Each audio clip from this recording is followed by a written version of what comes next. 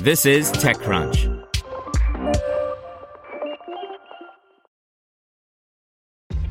This episode is brought to you by ShipStation.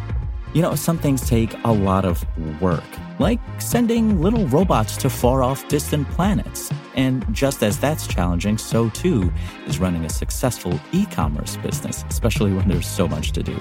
So I want to introduce you all to ShipStation. Now, I love using ShipStation because of its easy-to-use dashboard, which makes managing orders and printing labels a breeze and super smooth. Oh, and the customer service is just out of this world. It's exactly what you need to help grow your business. Sign up for your free 60-day trial at shipstation.com/technews. That's shipstation.com/technews. This is TechCrunch.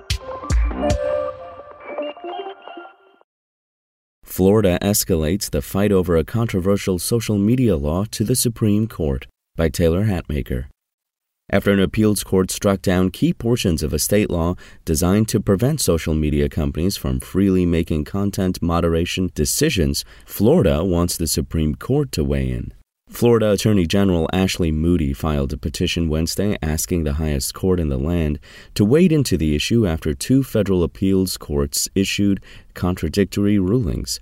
In Florida, the U.S. Court of Appeals for the 11th Circuit determined that it was unconstitutional for the state to prevent social media companies from issuing bans to political figures. While the court struck down most of the Florida law, the U.S. Court of Appeals for the 5th Circuit just upheld a parallel law in Texas, known as House Bill 20, ruling that it did not violate social media sites' First Amendment rights. In Florida, Senate Bill 7072 prohibits platforms banning or deprioritizing candidates for state office, as well as news outlets above a certain size threshold.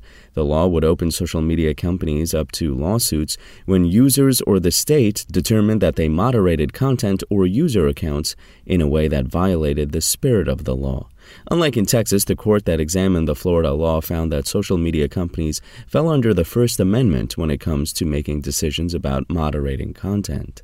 We conclude that social media platforms' content moderation activities, permitting, removing, prioritizing, and deprioritizing users and posts, constitute speech within the meaning of the First Amendment, the panel of judges wrote in the court ruling. NetChoice, an industry group representing Meta, Google, Twitter, and other tech companies, projected confidence that the Supreme Court would resolve the state-level fight over content moderation in its favor, though how things will shake out is ultimately difficult to predict. We agree with Florida that the U.S. Supreme Court should hear this case, NetChoice Vice President and General Counsel Carl Szabo said. We look forward to seeing Florida in court and having the lower court's decision upheld. We have the Constitution and over a century of precedent on our side. Spoken Layer.